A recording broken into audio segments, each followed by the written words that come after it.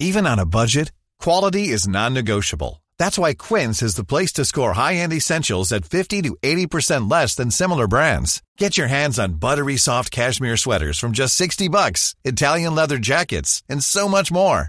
And the best part about Quince, they exclusively partner with factories committed to safe, ethical, and responsible manufacturing. Elevate your style without the elevated price tag with Quince. Go to quince.com/upgrade for free shipping and 365-day returns. Quality sleep is essential. That's why the Sleep Number Smart Bed is designed for your ever-evolving sleep needs. Need a bed that's firmer or softer on either side? Helps you sleep at a comfortable temperature? Sleep Number Smart Beds let you individualize your comfort, so you sleep better together. J.D. Power ranks Sleep Number number 1 in customer satisfaction with mattresses purchased in-store. And now, save 50% on the Sleep Number Limited Edition Smart Bed for a limited time. For J.D. Power 2023 award information, visit jdpower.com/awards. Only at a Sleep Number store or sleepnumber.com.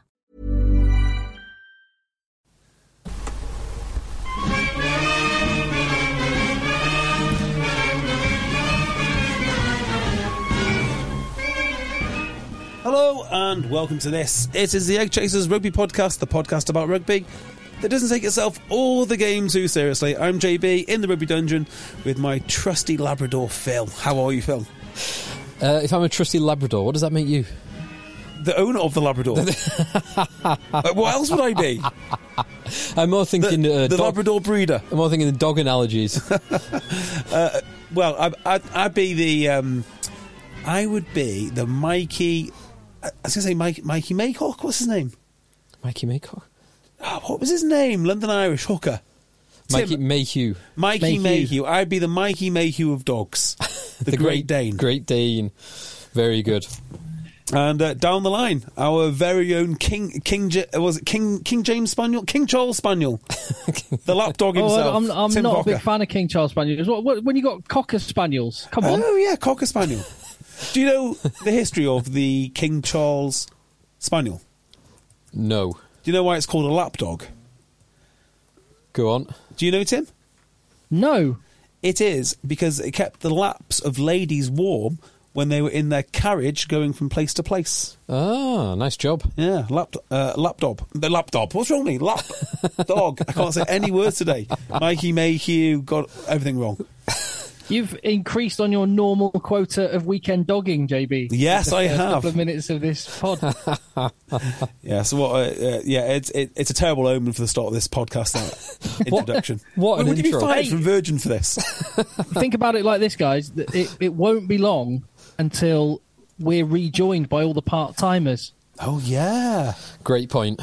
Yeah, they'll be shuffling out of hibernation, ready to go. Pretending like they really love rugby. They probably love it more than me.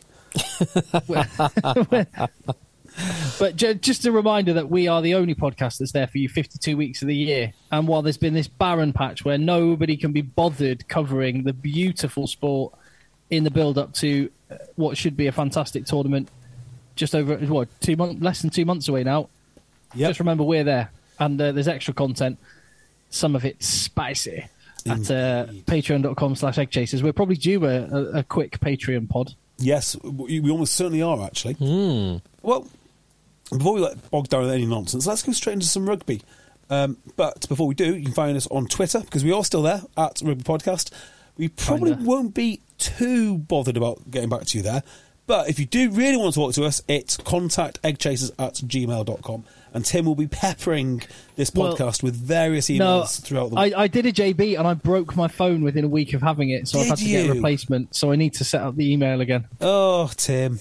Although what I have done, because I'm in the Egg Chasers TMO shipping container down in London at this moment for the recording of the podcast, I don't have with me to share with you a package that we have had sent from Australia. From Australia? I'm going to tease you with that.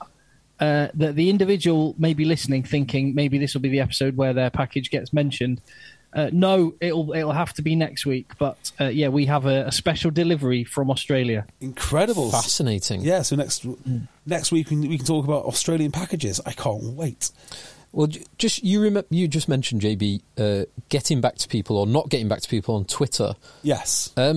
we got a message, I think a week ago or 2 weeks ago, about a topic that we were discussing very briefly, which was the non-retiring or non-international retirements from South African players. And Zarina Gaby got in touch with us suggesting one. A South African rugby player. Non-international? Well, no, so a South African who retired from international but continued playing rugby. Okay, why did this come up?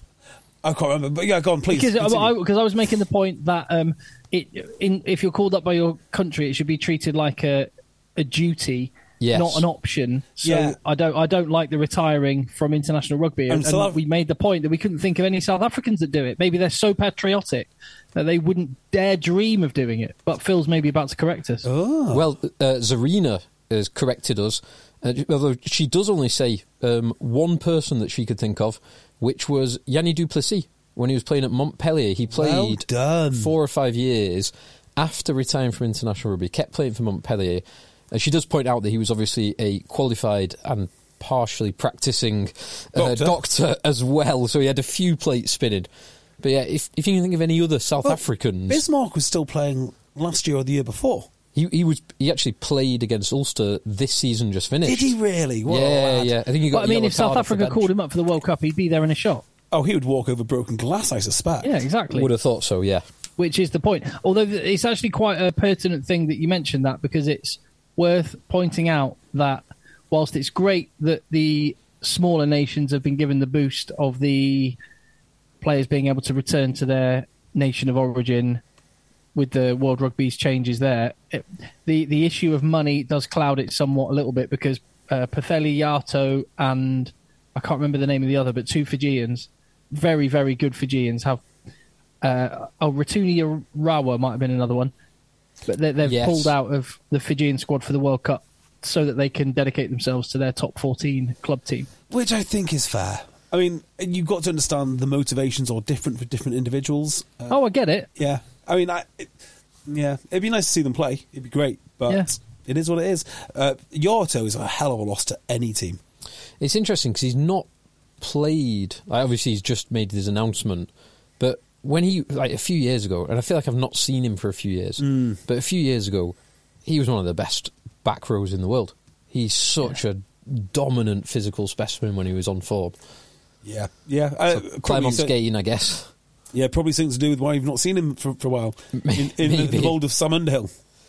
Yes, yeah, which we will mention at some point on this podcast as well. So I was going through Twitter. Yeah, well, what did? Oh, go on, JB. You're going to mention Twitter. I was going to say, it's interesting to know where we will, because we haven't actually chatted about this, how we want to navigate topic-wise on this pod. Well, we'll come back to topics in a minute, because we're talking about Fiji, kind of ish. So I sent a CrossFit buddy of mine loads of videos today of, guess which player? To demonstrate what's the most remarkable story you can think coming out of Fiji rugby for the last 20 years. Rapeni Thalfau. Absolutely correct. Yeah. So I started with a little thread on WhatsApp, a little personalised thread, as I sometimes like to do. I started with him when he was 19, all athletic. And then I had the next picture of him in his Toulouse days when he put on a bit more weight. A bit more weight is an understatement. But then I also pointed out that most people would assume that when a man goes from this size to that size, he'd be terrible at rugby, and then proceeded to bombard them with videos of when he was bigger, and actually in some ways better. It doesn't often happen that you get so out of shape and you become better at rugby. When he was young, when he first burst onto the scene, some of his running there is just magnificent. But he was just a fast guy. And I think there is more than just being fast. There's lots of fast guys, but there's the step and the swerve and the afterburn. The balance. Yeah. But there's something even more impressive about... So I don't doing think, that weighing 120 kg. Exactly. I don't think he would have captured the public's imagination if he was Sorelli Bobo, right? Who just stayed in great shape until he was 40 and just ran around people. That's boring, right? It's the romance of him going missing in the... not the romance, that's the wrong word. The tragedy, almost, There's romance and there's tragedy in this. So it's like the fact that he got overweight, but he was still an absolute force of nature. Like, it's such a unique sight to see him stepping at over 100 kilograms, taking people both ways, and then using that power. But then there's a story about the French president, not the French president, but the president of the French club that he played for, Eugène, I think it was, spending 2 weeks in a jungle trying to find him. Trying to track him down. Because he had dental problems, and no one thought to mention to the French club he had dental problems. There's so many layers to the story. It's a hell of a story. There was a brilliant one by Dan Leo in the organisation. Yes, he was the Pacific. I can't remember the name of it, but the Pacific Rugby Welfare organisation. Following him fairly recently, 2 or 3 years ago. Do you know how many caps he has for Fiji? A dozen? Tim? Yeah, I wouldn't have guessed more than 20. He only got 7 caps. Really? It's amazing, isn't it? Yeah. So somebody asked the question, and I think you might have listened to this, Tim, but they asked the question, what stories are out there, what films should have been made rather than Transformers 26? Or Fast and Furious 16. Yeah, exactly. And this would be one of the films. Yeah.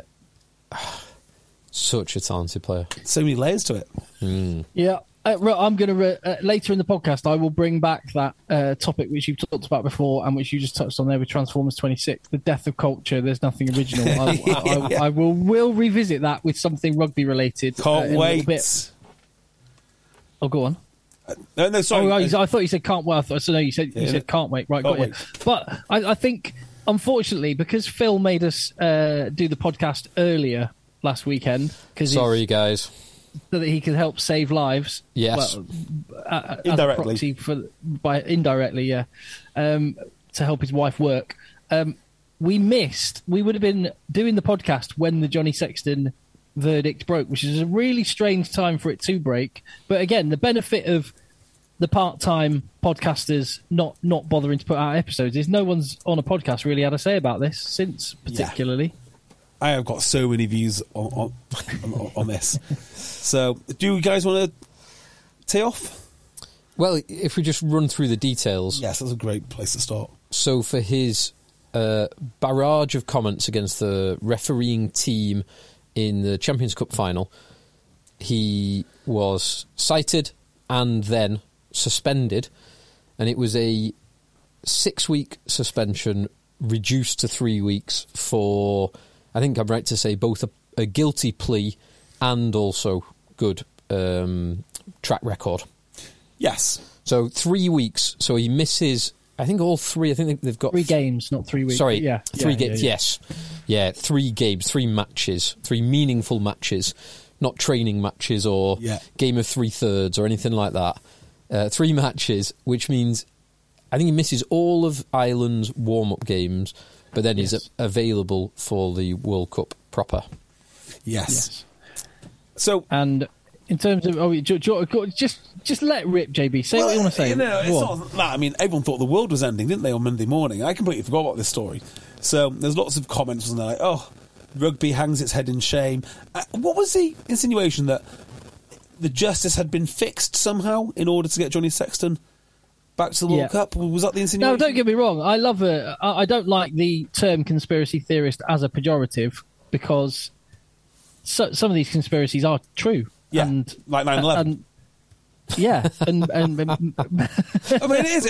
was a conspiracy. Many of them, perhaps. If I told you that a group of Arab men wanted to blow up the World Trade Centers and were training in Saudi Arabia right now, you'd call me a conspiracy theorist.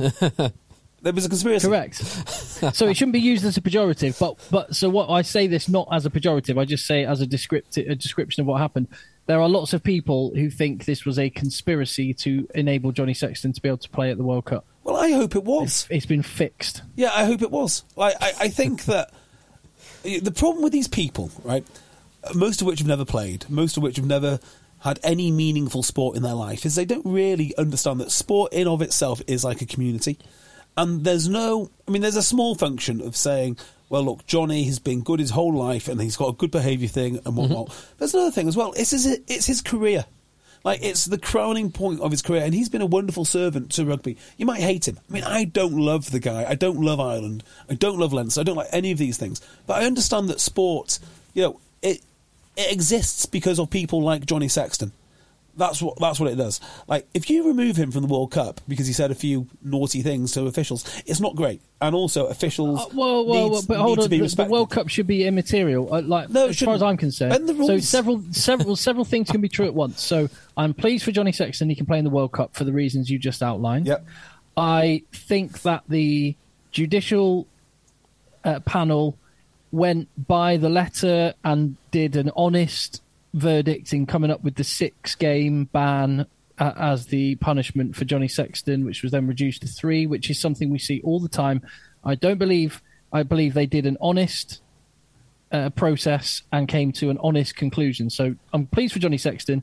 The judicial people did an honest, honourable thing, and I also think I think it's awful what Johnny Sexton did, and I think the punishment doesn't fit the crime if what you care about is it's a tough rugby in the bigger sense. Because when you read Jaco Piper's statement of what happened, it's absolutely outrageous what Johnny Sexton did, and you have to come down on this with a ton of bricks.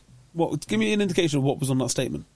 I've not read the statement, so I might actually change my mind if it's that egregious. Johnny Sexton, who wasn't playing, came onto the pitch after the final whistle, told the referee and his officiating colleagues they were a disgrace. I think expletives were used as well.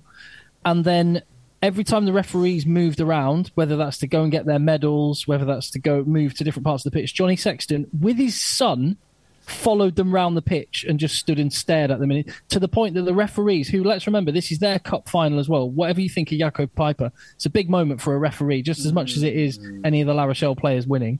Jaco Piper and his team decided to leave the pitch because they were intimidated by Johnny Sexton.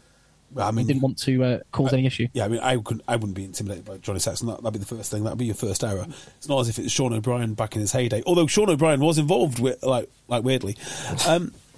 Yeah, it's not savoury, is it? And I'm sure that those things can be written down in the same way that, if you look at WhatsApp messages in a group, if you kind of take it out of context, or you're not there, or two things can be seen.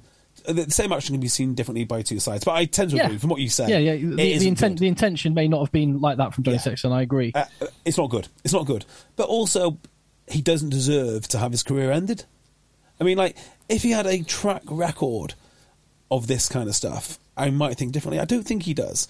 But whether his career was ended or not is down to him whether he decides to retire or not. You're just that's like saying Dylan Hartley's been an England captain for so long. He shouldn't have his chance to be a British and Irish Lion stolen. That's not fair. I would bend the rules for that as well. He was in control of that because he called Wayne Barnes an effing cheat. Yeah. Although he still claims that he didn't. Yeah. But so I just don't think necessarily that sports need the sort of judicial structure that you get for criminal proceedings in normal life. Because it is a community. It's almost like it's one of those things that it's almost should be treated like a family. Where yes, here's a very severe punishment, but we'll let you off because we understand that the Lions is coming up, or we understand the World Cup is coming up, and we'll do our best to bend the rules, but to be seen to be strict. And if you're worried about the next guy, if you're worried about the incentive for the next guy who does it, well, come down on him like a ton of bricks. It's easy. Phil, what do you think? I'm less keen on the bending of the rules, of course, for obvious reasons, coming from me, but also because it's this is bending the rules to get an outcome, or what you're suggesting could happen would be bending the rules to get an outcome that you quite like.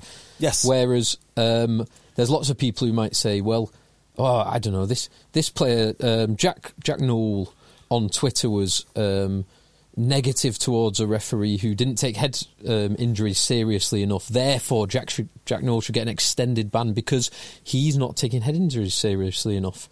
So people can... The problem with bending the rules like that is beauty's in the eye of the beholder. And as soon as you start doing that, so my it's a general principle slope. would be try and keep as many people playing as possible. So I'm not in the zone of banning people. I mean, I might be up for fining people. Might be up for, give up some cash, but we need you to play. You need him to play because he needs to play, and you need him to play for commercial reasons, and the fans want him to play. Like, there's 3 different constituencies there, 4 of you include Ireland. Like, the game needs Johnny Sexton in the World Cup. That'd be my overriding pragmatic decision. And that, yeah. Well, Johnny Sexton's in control of whether that happens or not. Yeah, but so am I. So is every other rugby player. Yeah. I'm on the overall, I'm okay with the way that this has been handled. And a lot of people, as you said before, JB, a lot of people not happy. But I think 6 match would have been fine. I get it being reduced to 3 matches because of the history, and him pleading guilty is a positive step. Yeah. When you read the transcript, as Tim gave you a little indication of before, it's not good. Like, to follow up, he followed up the referees. He said it's a disgrace you guys can't get the big decisions right. Followed by expletives, most likely the F word. Then followed them round the stadium, watching them. This is a direct quote from it. Watching them with a fixed stare as though brooding. He probably was brooding. And then as they walked to their medal, the referee's medal presentation, Mr. Sexton mouthed something, including the expletive effing. So he's kind of following them round, just in a way that it's not positive for anyone involved. No, it's not. Like, I completely agree with that. This is the sort of thing where I drag him into an office and you give him the 3rd degree. Give him a bit of a beating. Yeah, rough him up a bit. Some real stern words need to be had. But I do think sometimes rugby doesn't do itself any favours, because by creating this image that we're going to have open and clear justice and there's frameworks and there's this, why? I'm kind of surprised. I'm on it genuinely. Well, I don't know if you actually believe what you're saying, because I'm quite surprised that you're going, it's Johnny Sexton. He's one of the best players, so we should just let him off. If it was someone I don't care about or isn't as good, then the thing is, throw the book at him. I wouldn't not really care about any players. So if I wanted something awful to happen, like a ban or something, it would be Johnny Sexton, Leinster Ireland, right? So he's right at the bottom of my priority list for protecting rugby players. But generally speaking, I just want as many people to play as possible, and I hate this idea of we have to have this open sort of judiciary system which tends to punish players for not only things they have done actually wrong, like Johnny Sexton has actually done something wrong here, but also things like the player sightings and everything else, and I just don't like it. But if I guess sorry, go on, Phil. I was just going to say, if it's not Johnny Sexton, it'll be someone else wearing the Ireland shirt. So it doesn't matter. We're still going to see people at the and it's interesting. I think that's opportunity for someone else, and I think that's a more interesting conversation actually, which is not should Johnny Sexton be there or not, but what does the next guy up do to make sure that he doesn't have 3 games in the shirt but 4 games in the shirt? Yes, and that's a far more interesting one for me. Yeah, it'd be far more interesting if Billy Burns won the World Cup. Yeah. Oh Christ! I know it wouldn't be Billy Burns. Did you hear? That'd be damn interesting. What a story that'd be. That would be a hell of a story. I would just, before we depart this, I will just say I have refereed under 15s all last season, and it's getting worse. The descent, the chops. It's getting significantly worse year on year. But I've heard this for like 20 years, and if it's getting worse and worse every single year, it would be like refereeing in Baghdad now. Like it doesn't ring true to me, because I've seen awful things when I was 18.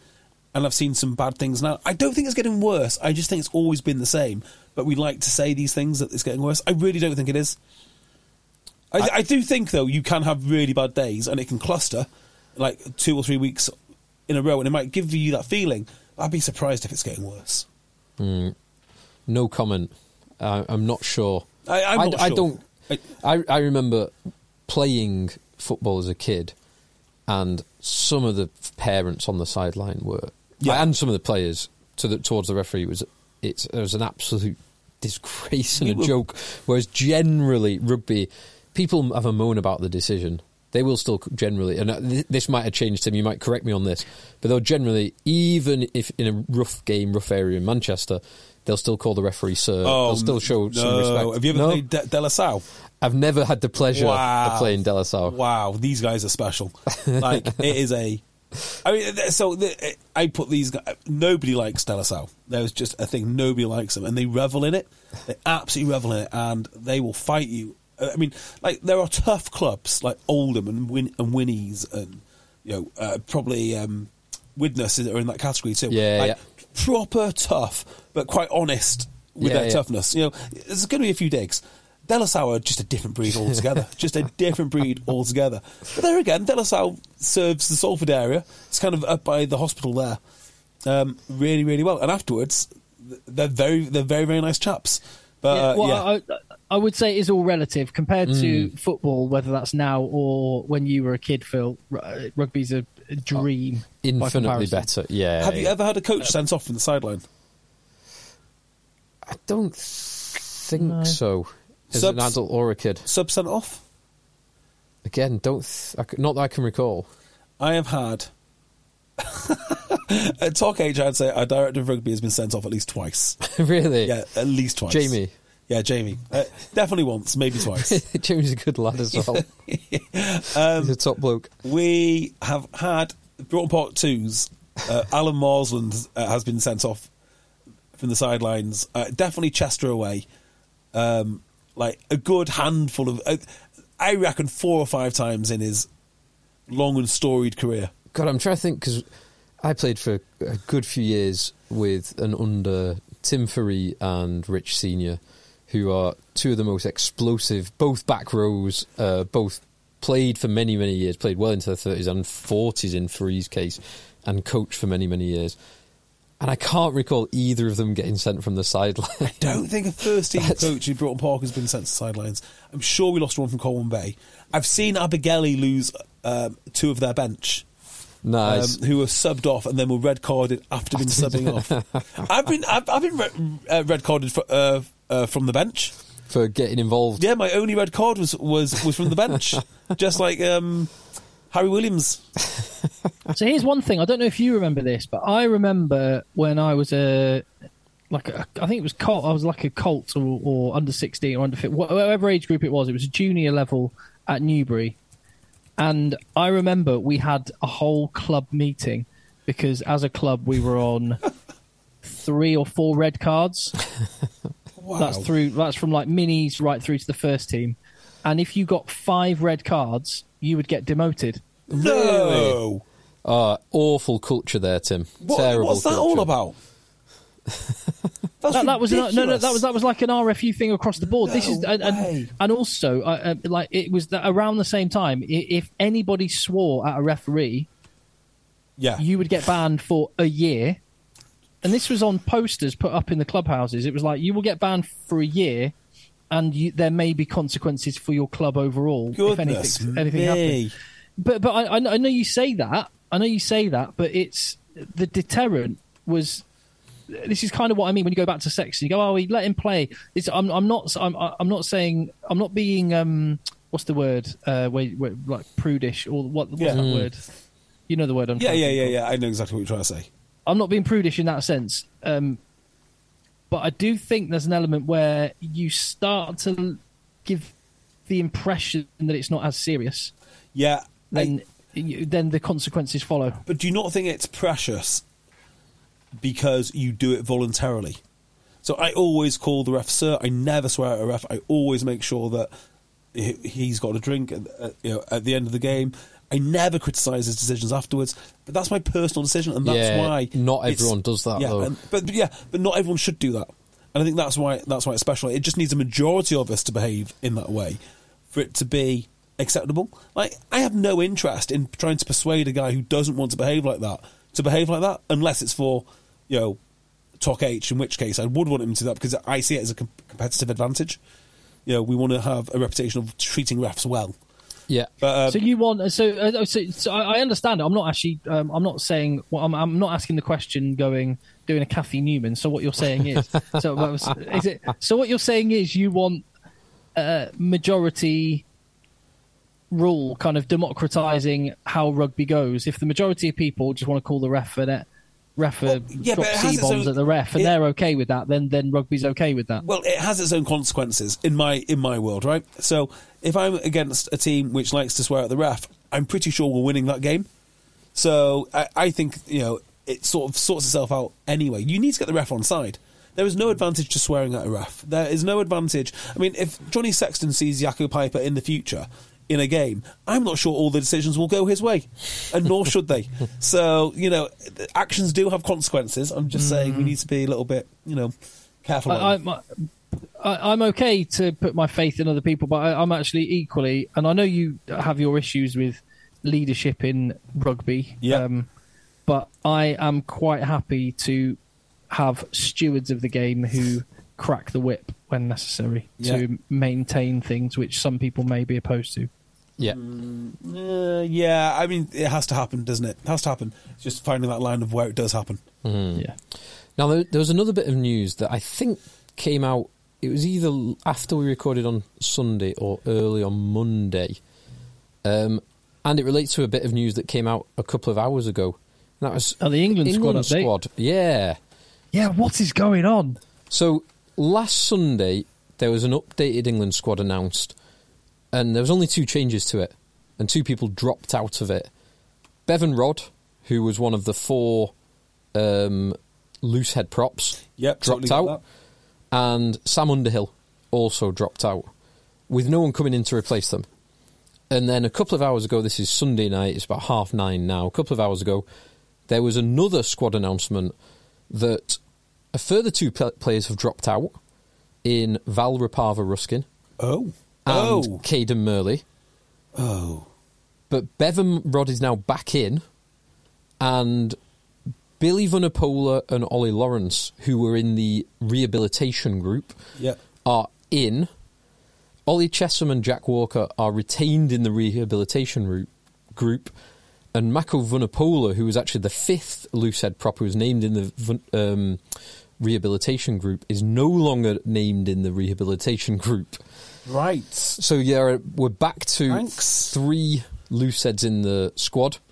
Genge and Marler, who look like they are going to be nailed on at this point. Yep. With then potentially one of the remaining 3, Bevan Rodd, Val Rapava-Ruskin and Mako Vunipola making up that 3rd spot, with Bevan Rodd currently wearing the training shirt. But now that means, I suppose that was what my question was going to be. Does that mean the props are decided? We've got our 3 tight heads and we've got our 3 loose heads. I'm not sure. Or does that mean that Bevan Rodd could drop out again and one of the others could come back in? That I think it's still open to be the latter. So are we all in agreement that Marler should be nailed on?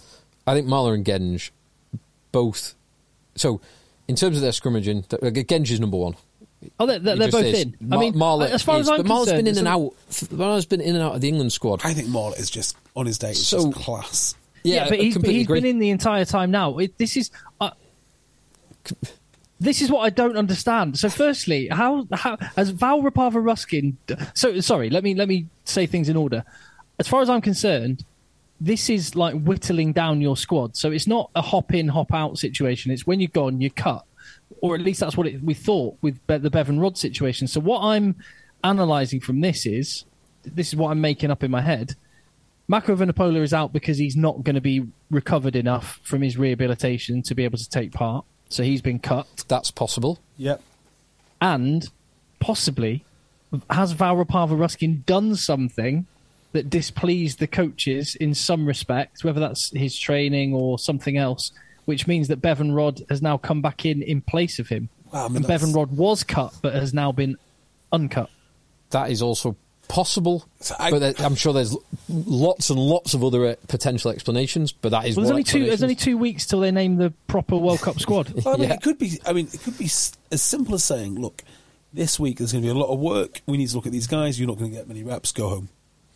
No, they wouldn't do that to a player that's going to be in a World Cup squad, though. This is my point. They don't know which one it is, so then they just swap them around. But why would you say, if Bevan Rodd was genuinely in the mix to be at the World Cup in less than 2 months' time, why would you go away for a week?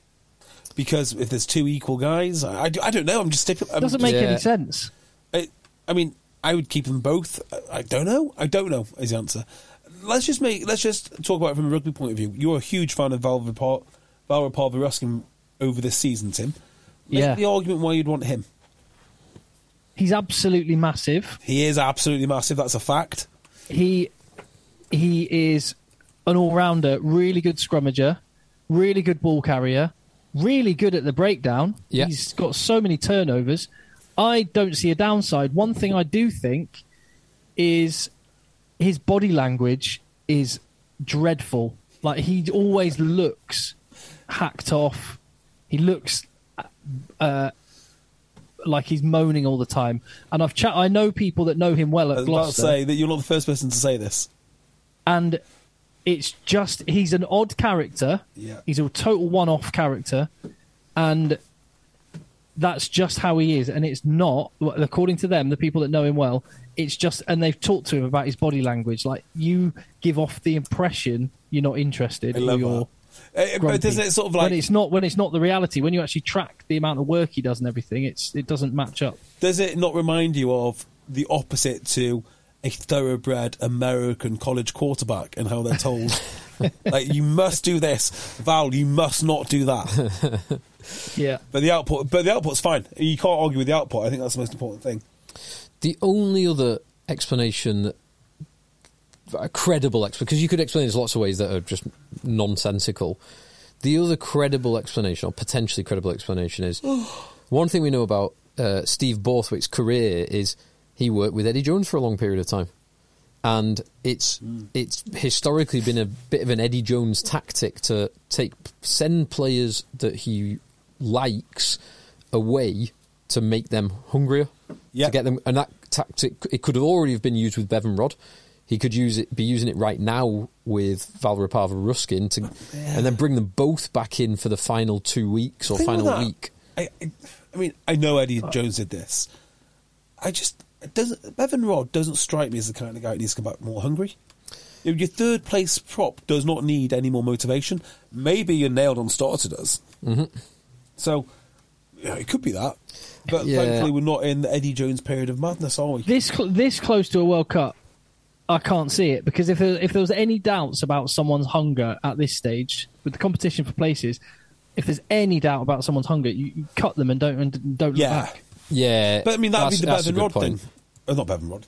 Val Rapava-Ruskin thing. If they don't understand the player, that could be why he goes. Yeah, potentially. And it's just that Bevan Rodd goes last week and then comes back in. That's the odd part. But it's good that Ollie Lawrence is back and fit. That's great. Yeah, great news. But Bevan Rodd does behave like a college quarterback.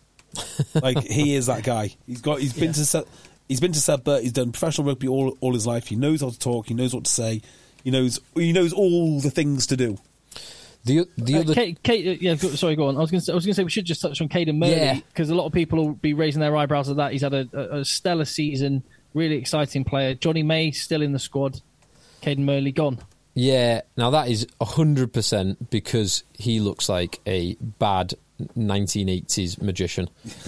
His moustache and goatee combo. I've got a little picture of him here. Yes, please. JB, there you go. Tim, unfortunately, you can't see it. He looks. Do you know what he looks like? He looks like a professional CrossFitter.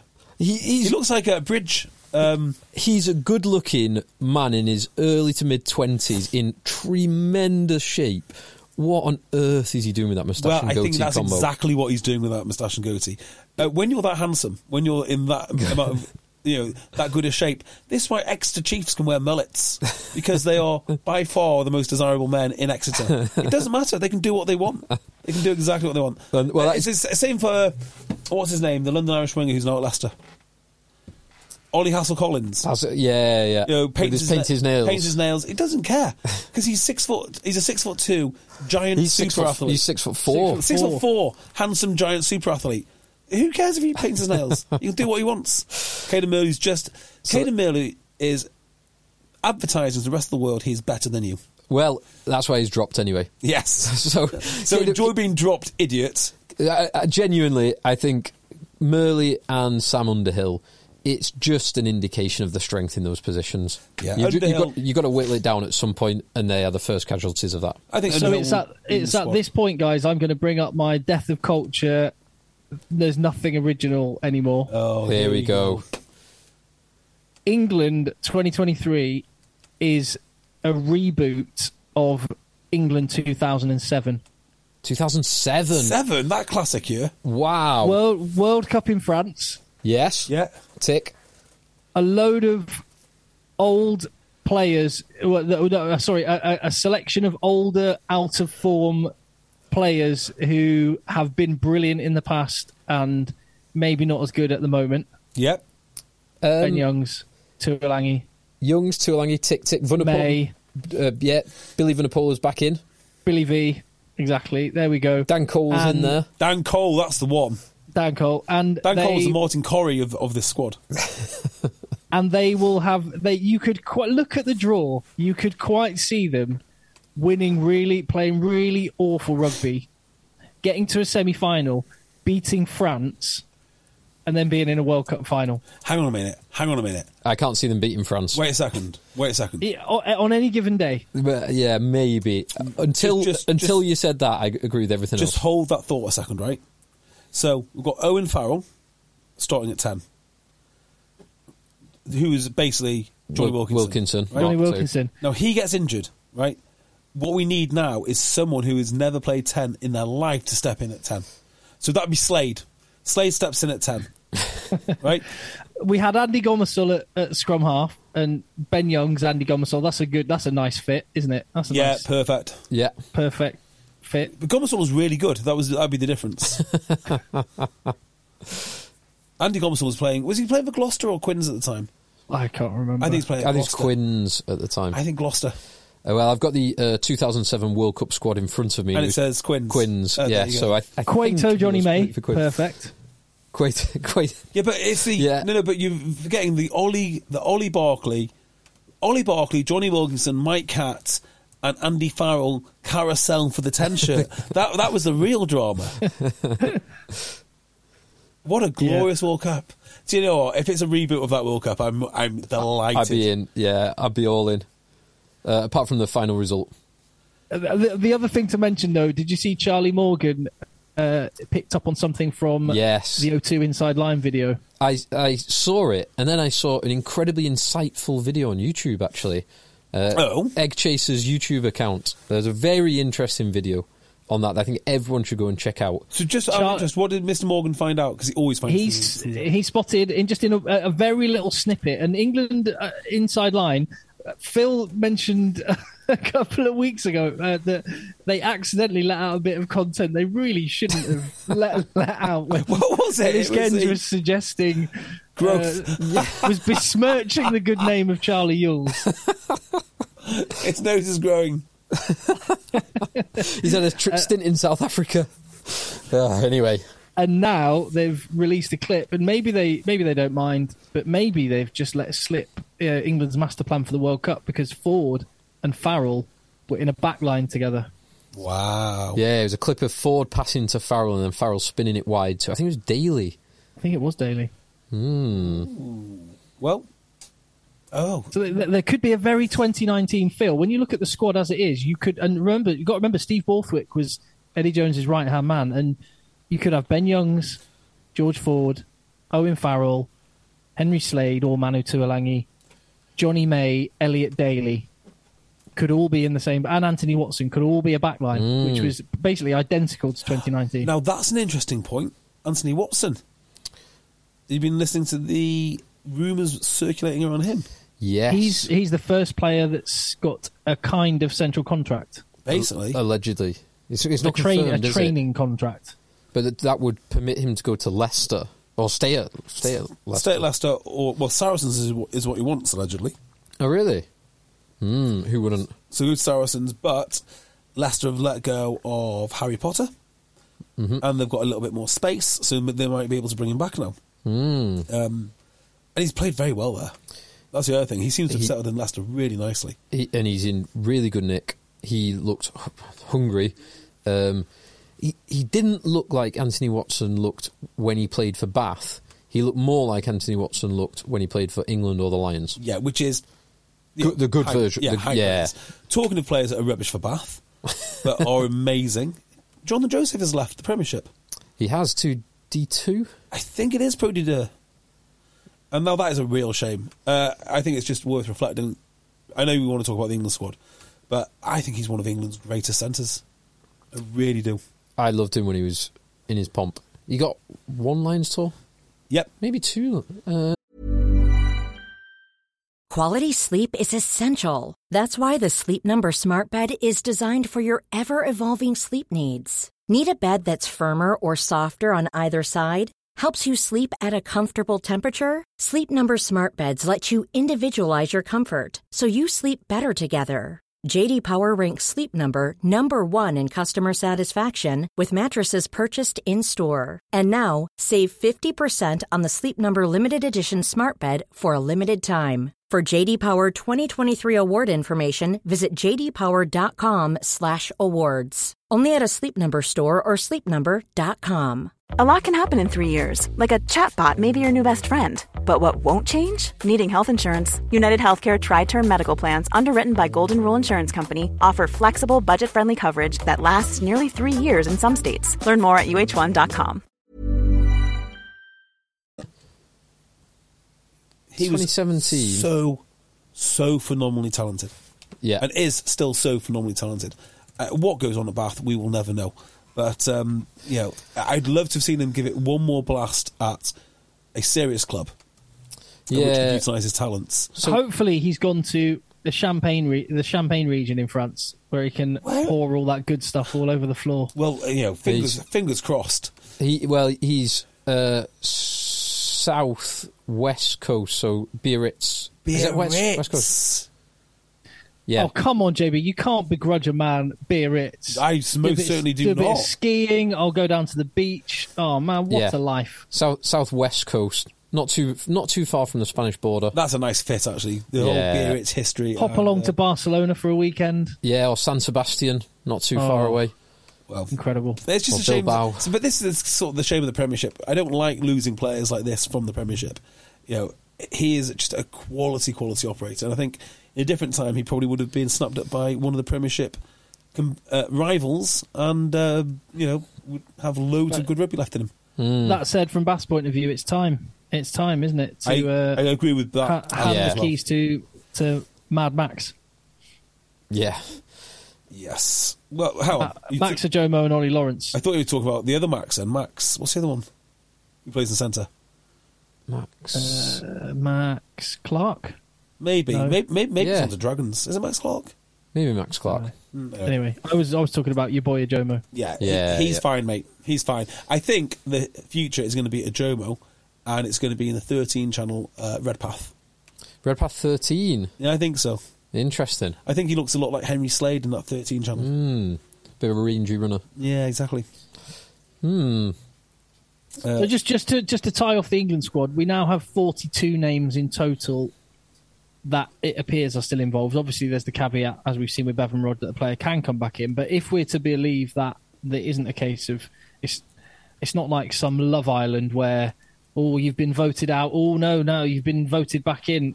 As long as it's not like that, and it is just culling the squad gradually. We've got nine out of the current squad will not go to France. 33 of them will. I wonder how different the squad would look if. So, how many guys were there originally? 40. If we add the ones who've been cut, Murley, Rapava Ruskin, Vunipola, there's 46. Mercer. Yeah, so 46. Underhill. Well, it depends because if you around about 50 in total. Yeah, if you include the official squad, because there was a period of maybe 2 weeks where none of the finalists were in. So there was an extra 10 or 12 players. I guess Finn Smith were in there for a period of time. Alex Mitchell. It's probably 60 people have been involved in the process so far. So, and we're down to 42. Yes. If they had a full-time camera crew from day one of camp until the final cut, and every day there was a telephone vote or whatever it was to keep or get rid of players, I do wonder how different the squad would be to what the coaches said. And the coaches can have 3 wild cards to reverse decisions. So if Owen Farrell goes day one because no one likes him, they can just say, no, this is too far. This is ludicrous. It's ludicrous. He's coming back in. After 3 days, they've used all 3 wildcards on Owen Farrell. On day 4, day 4 he's gone. And then Ben Spencer comes back into the squad. Ben Spencer's in, Ben Youngs is out. Exactly. Not only would it be great content, I wouldn't be surprised if the wisdom of crowds actually picks a better team than the coaches. You say that you have been on Twitter, haven't you? Oh, yeah. I'm not so sure the wisdom of rugby crowds. Twitter's not real life. It is real life, Tim. It is real life. That's why we can't tackle high. It's not real life. That's why the Exeter Chiefs have now got a stupid thing on their logo. That's why Wasps don't exist. It's real life. It's all real life. Oh, talking of which, I got sent a video of some racist wrestling in the sand. Oh, yes, we had our man. Yeah. Our premier Egg Chasers Club Thai salesman, Bones, was down on the south coast, not too far from Exeter, and he sent us some videos. Yeah, and the Chiefs were wrestling in Exmouth. Yeah, wrestling on the sand. Oh, man, I'm going to be there in a couple of weeks. They could have waited. We can ask about, see if you can get involved, Cocker. Yeah, I'm sure you'd like that. They'd love it, mate. They'd love it. I'll have them. Schickerling and Yendel wrestling. If you're in full Exeter gear and you just jumped in, I wonder if anyone would question if you just wrestled one of them. Like that guy who did it, the full kit guy. Who did the Champions League with United. And just see if you can get a full session in with the Exeter Chiefs. Yeah, this is what will separate us from part-time podcasters. Is we're talking about Exeter Chiefs now, and everyone will be focused on their squad now. And what was in my head, it was, I wonder what Don Armand's up to now. I can tell you, he's set up a clothing business which caters for gamers, things like compression socks for people that don't move much, like DVT socks. Yeah, exactly what he's doing. Nappies. It makes sense. But yeah, that's what he's done. He's got a business partner. Do you want to know something about Don Armand's dad? Always. So Don Armand's dad and my dad have got something in common, other than they've got profoundly efficient rugby sons. One of the main things I know about your dad is he's a big friend of Neville Southall because yes, it's true. Why? He's a pigeon fancier. And what does Don Armand's dad do? If he's not pigeon fancying, he is pigeon fancying.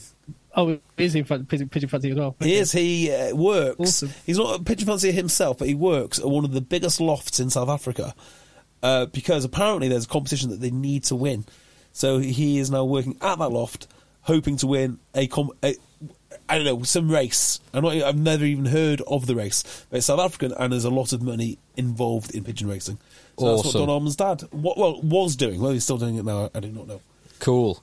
Always love to hear about rugby parents. Exactly. Hey Tim, I bet you didn't think when you said what is Don Armand doing now, I would have the answer to that. I'd have such a thorough. Well, not even Don Armand's dad. Not even Don Armand. Don Armand's dad. I imagine if I let the conversation go on much further, you'd be able to tell me what his second cousin once removed is up to. But we have to move on, JB. Funny you mention that. Leave that. What else is going on? There was a Lions tour announced. Yes, there was. Did you see the announcement, or have you read the details? I see they're playing. Details. I didn't see the announcement. They're playing every Super Rugby team. They're playing the Wallabies 3 times, and they're playing a Australia-New Zealand combined someone or other. Correct. Yeah. They go to start in Perth, predictably. Start in the West and work east. They then play Queensland Reds, the Waratahs, the Brumbies. The game a week before the first test is an invitational Australia and New Zealand 15, which replaces what would traditionally have been the Australia A. Yeah. Then the first test. But Australia A still exists. Australia A does still exist. They played last weekend. Yeah, but against Spain, not for this. They played against. Have they referred Tonga to that as the Anzacs? Because that used to be that. I remember that traditionally there was an invitational Australia-New Zealand combined team that they called the Anzacs. But I wonder if there's a reason why maybe that word's not allowed to be used anymore or something. No, Anzacs is the army, right? Don't know, but this is on the announcement that I am looking at. It is invitational Australia and NZXV at the Adelaide Oval. Yeah, because otherwise they would not be going to Adelaide. They play the first test at Suncorp Brisbane. They play then a midweek game in Melbourne on the Tuesday against the Rebels.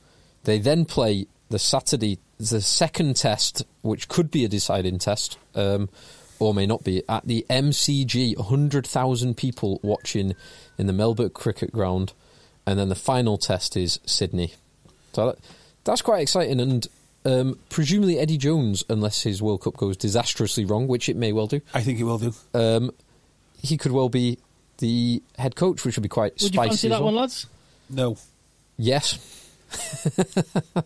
Always. The only one I fancy really is South Africa.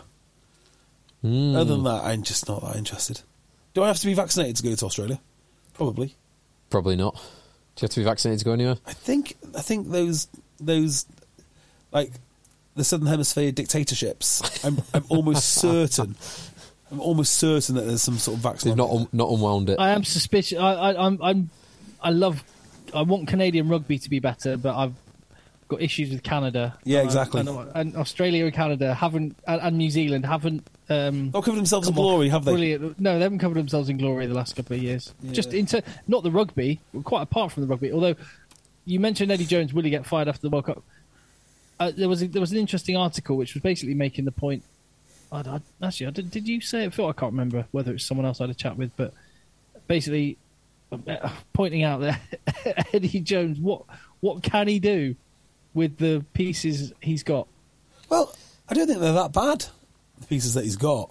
Well, we had the conversation last week. He's got some great pieces, and then he's probably a little bit light in a few places, and probably not got as much depth. Like if he is selected, 10 was the one that we pointed out last week. Oh, he said something in the press this week which upset me. What did he said? New Zealand better watch out. Was it that? Something worse than that. So Eddie Jones is remarkably good at convincing everybody. Bill Sweeney was the ultimate that he's a genius. So Eddie Jones had Bill Sweeney right around his little finger from everything that I could tell, and the reason is because he's very convincing about his knowledge of the game, which is probably brilliant. I mean, he probably knows a lot about the game. He said Australia need to find their bottom before they can return to the top. I do not like this one bit. Not one bit. That is a ready-made excuse for a few more losses. That is on par with the test match animal quote, which I don't have enough test match animals. Like, don't worry, guys, we're going to get a lot worse yet. So, really... it's not even that, though. It's saying we might get a lot worse, or we might not. We've got to find the bottom, and when we start winning, that's when we've found the bottom and we're on the way up again. Still not found the bottom, guys. Might be one more loss, might be 10 more losses. Who knows? What's so special about the bottom you need to get there? Like, what do they think they're going to find? I will stick up for him on the test match animal thing, because I used to ridicule that, but the longer time has gone on, the more I actually think he knows what he's talking about there. Well, yes. I mean, he knows what he's talking about in the same way that I know what I'm talking about, which is if I have 15 of the best players in the world, I'll win a World Cup. I mean, that's what he means, isn't it? No, but the players who are amazing club players, and there's just a certain something that means they cannot. Look, if I get the 15 best players at international rugby, I'll win the World Cup. That's what he's saying. And that's a completely... I think it's a different point. Go on. Because I think he got... I used to watch every single Eddie Jones press conference when he was England coach, and he was so fed up with the inane questions that you would get asked from the press. Just boring, stupid questions from the journalists about nonsense. And a load of them were, so-and-so is playing well, Don Armand is playing well, why is he not in the squad? Joe Bloggs is playing well, why is he not in the squad? Matt Simmons he's captaining the Chiefs out in Australia, out in New Zealand, why is he not in the squad? All this kind of stuff. So he just created a shorthand way of just shutting the conversation down, which is the test match animal. Interesting. I don't like. Obviously, if you've got the 15 best players in the world, like you are going to do well. By definition, a test match animal must be one of the best players in the world. Yeah, but he was just trying to. He became increasingly exacerbated with dull questions. Some of the questions. So I've experienced this at Sale. The phrasing of the question is horrendous.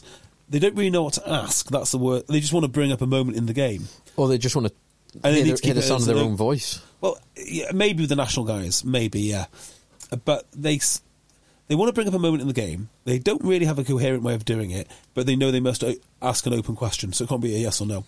So go to Dimes and go, yeah. So that bit when Jean-Luc Dupre did this, that, and the other. I mean, that was a quite incredible thing, wasn't it, Steve? Your thoughts on that? Like, it's just a terrible question. What is it you wanted to ask? Yeah. Just ask that question.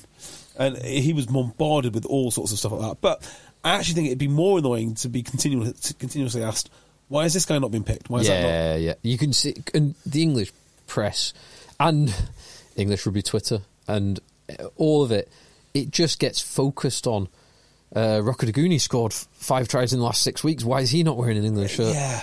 I think some of them are fair, though. I mean, I remember when Brad Barritt was playing 13 for England and he just couldn't get dropped. And he should have been dropped. Or he should have been moved to 12. Or he should have played a different strategy to suit Brad Barritt. He's moved to 13 to accommodate Sam Burgess, wasn't he? God, who was it?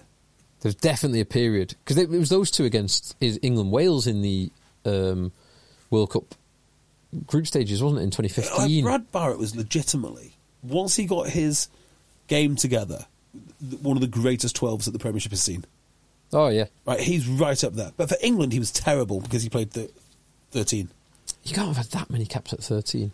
I seem to think he was only moved out there because of Burgess. Maybe. Because he never Burgess played... had like 2 games, and he's definitely played more than 2 games. At 13. He never played 13 outside Ford and Farrell for England, I don't think. Because he didn't make that. So it's in the Lancaster era. Yeah, it is Lancaster. It was never Eddie Jones. But Jonathan Joseph was the 13 in that era for a big chunk of time, wasn't he? So was Luther Burrell. So it was Burrell and 12 trees. Yeah. 12 trees. They're a nice little partnership. They beat Wales at Twickenham. Little dink through, little kick through. I was there for that. How many? So that's a key question.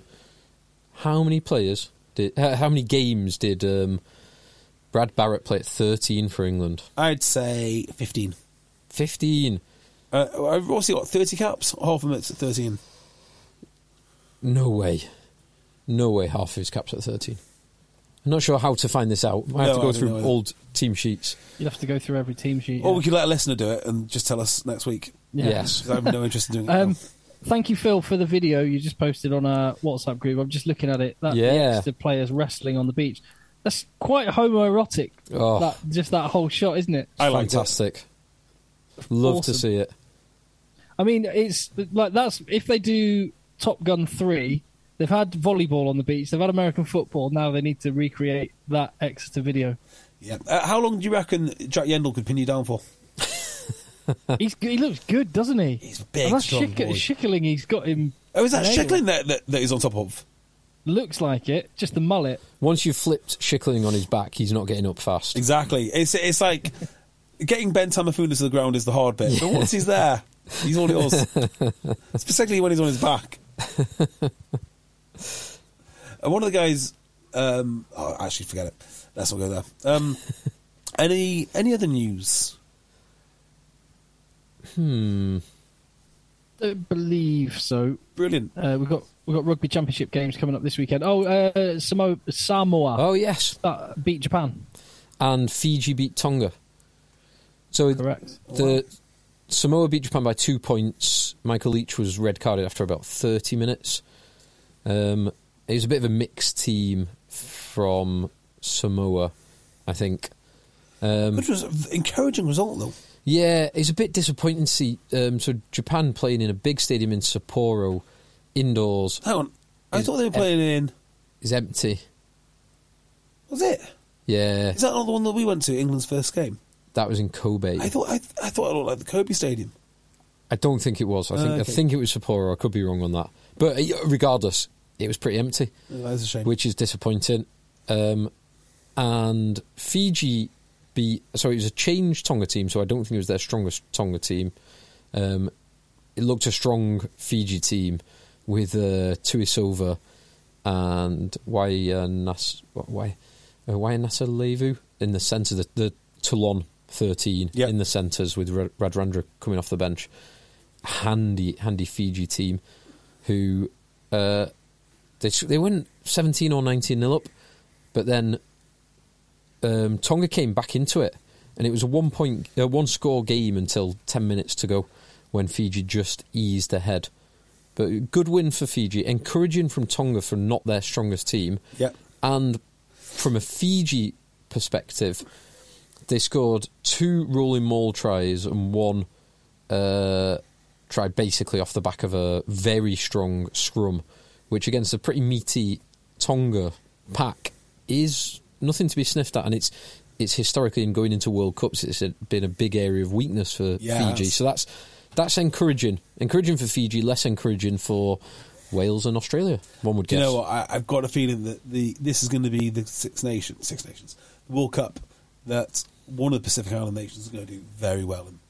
I've just got a feeling they've finally got some real quality. Fiji's the obvious one, isn't it? With that pool that happens in every World Cup: Wales, Australia, Fiji. Yeah, it is. I mean, they've got history doing it. I just like the strength of Samoa and Tonga now. I think it's going to make such a difference having older heads come back who have been there and done it before at the highest level. Like even people like Fekatoa, for instance, he's got so much experience to bring to that team. Test match experience too. So it's they've got to beat England or Argentina though. Just can't see it. I mean, it's unlikely, but it's more likely than it was. Yeah. So, I don't know, but that's probably the narrative of the World Cup I'm looking forward to most. That's Ireland going out in the quarters and England not making it out of the group stages. Those are the things I ideally hope happen. And Wales loses to Fiji. That is the one reason. That is one purely comical reason why I would have loved the Johnny Sexton band to have been. I was thinking up until the semi-finals. After the semi-finals, it would have been hilarious. Well, do you know what would be great if they got to the semi-finals and then he was allowed to play and lost the semi-finals, so he still never won a quarter-final, and he didn't win the semi either. And then we got Rugby Championship coming up this weekend. Exactly. Bledisloe. Is that in Australia? Yes. It is. It's at the MCG again. Got no idea. It looks to me as if Australia will take an absolute pounding from New Zealand. Any advances on? I think if I were New Zealand, I would just go and try and I'd go all out, play your best team, and then chill. Yeah, I think so. Yeah, it's going to be a pounding. New Zealand are going to win big. I hope so. No more advances on that. South Africa or in Argentina? Where is it? Yeah, I believe so, yeah. No, Argentina are in Johannesburg. I suspect they will suffer a similar fate to Australia. Yes, I suspect so as well. Yeah. Brilliant. Agreed. I'm very close to getting you an answer on Brad Barritt. I was wondering why you were so busy. Sorry, I've been gone a little bit quiet. And so, JB, you said 30 caps for Brad Barritt? Yeah, about that. Timmy, any more advances? Maybe similar. I have 46. 30 to 50. Yeah. I would have put him about 40. It's actually 26. Oh, there we go. Really? Now, you said 15 outside centre. About that. And I thought that was wildly inaccurate. The only one I could remember was Sam Burgess when they played for Wales. Sam Burgess at 12. And I've got all the World Cup games, all the World Cup warm-up games in 2015.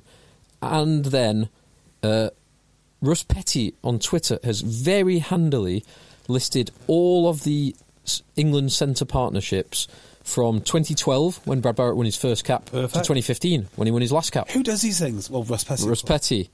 And I can tell you there was a grand total of 5 games where Brad Barritt started at 13.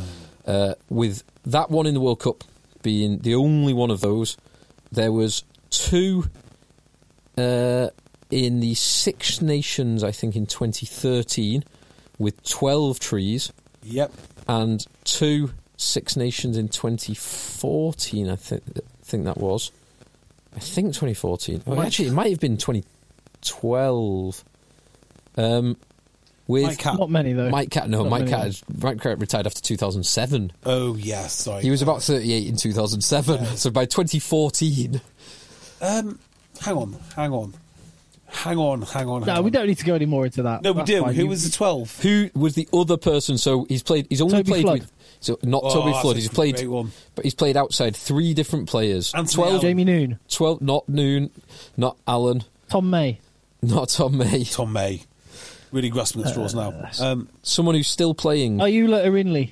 Not Ayula. Someone who's still in the England squad currently. Farrell. Faz. Wow. So he played Farrell 2 made his debut wearing 12 2 with Brad games. Barritt, actually, against Scotland. That was the. Yeah. Yeah, Scotland. Forgot about that. So Scotland. So that's 2012. Yeah. So, 2 of England's best fly-halves made their debut in the census. So, Wilkinson. 13. Hodgson at 12. And also... Oh, what's Hodgson? Did Hodgson Farrell debut at 12, yeah. Farrell at 12 too. Maybe Smith should have debuted at 13. Can you imagine how ludicrous it would be now if you saw Marcus Smith at 13 or 12?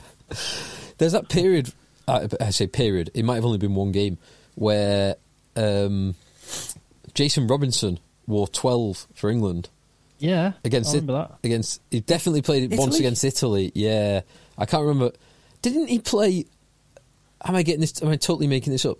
Was there a 12-13 combination of Jason Robinson and a very tall Jersey chap who played for Bath and Gloucester?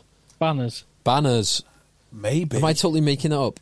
I'm sure that was a centre partnership in about 2006 or 7. Jason Robinson played... Yeah, he did play with 12 on his back. Yeah. Did he play at 12? Or did he just have 12? He played at 12. Yeah, he played at 12. Wow.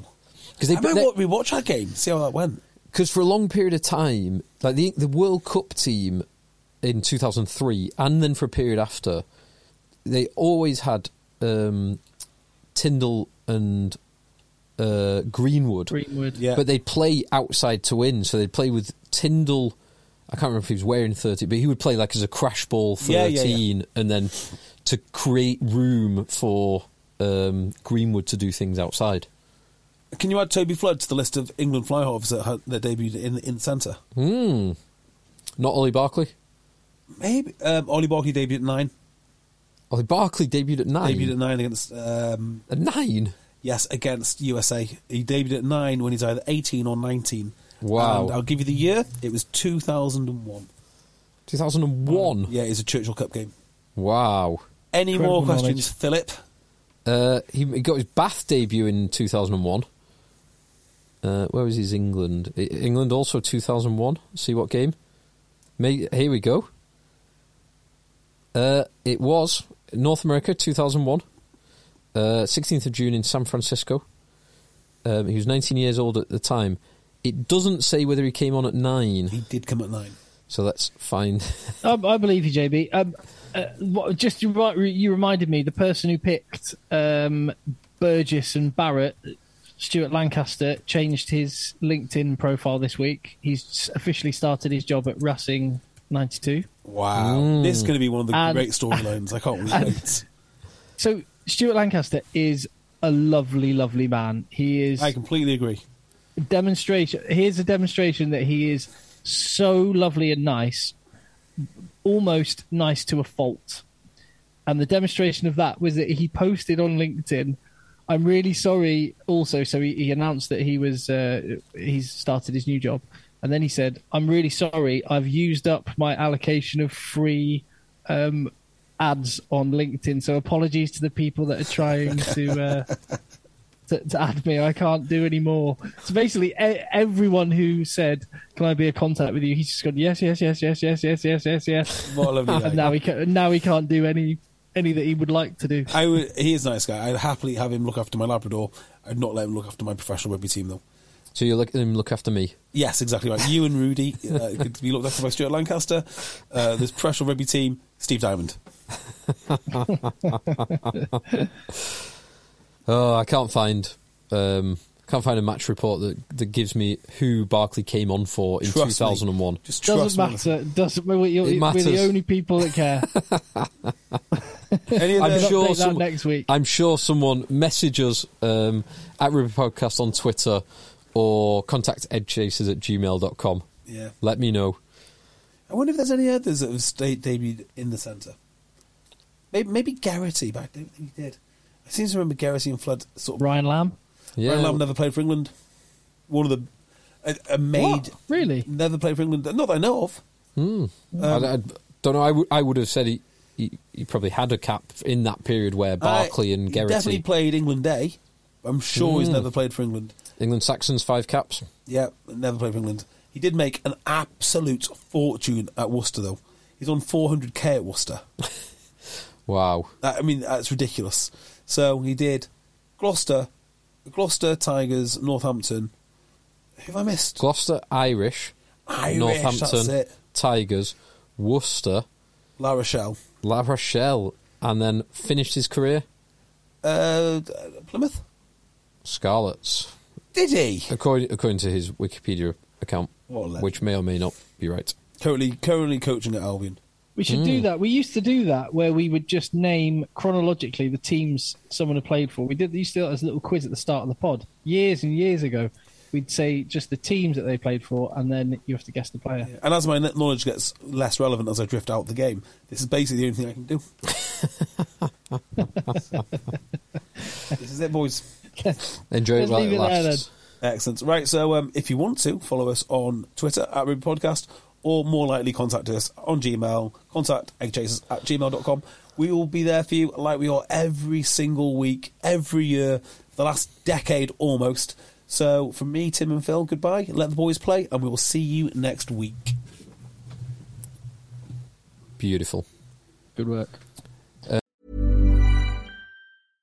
Imagine the softest sheets you've ever felt. Now imagine them getting even softer over time. That's what you'll feel with Boll & Branch's organic cotton sheets. In a recent customer survey, 96% replied that Boll & Branch sheets get softer with every wash. Start getting your best night's sleep in these sheets that get softer and softer for years to come. Try their sheets with a 30-night guarantee. Plus, get 15% off your first order at bollandbranch.com. Code BUTTERY. Exclusions apply. See site for details.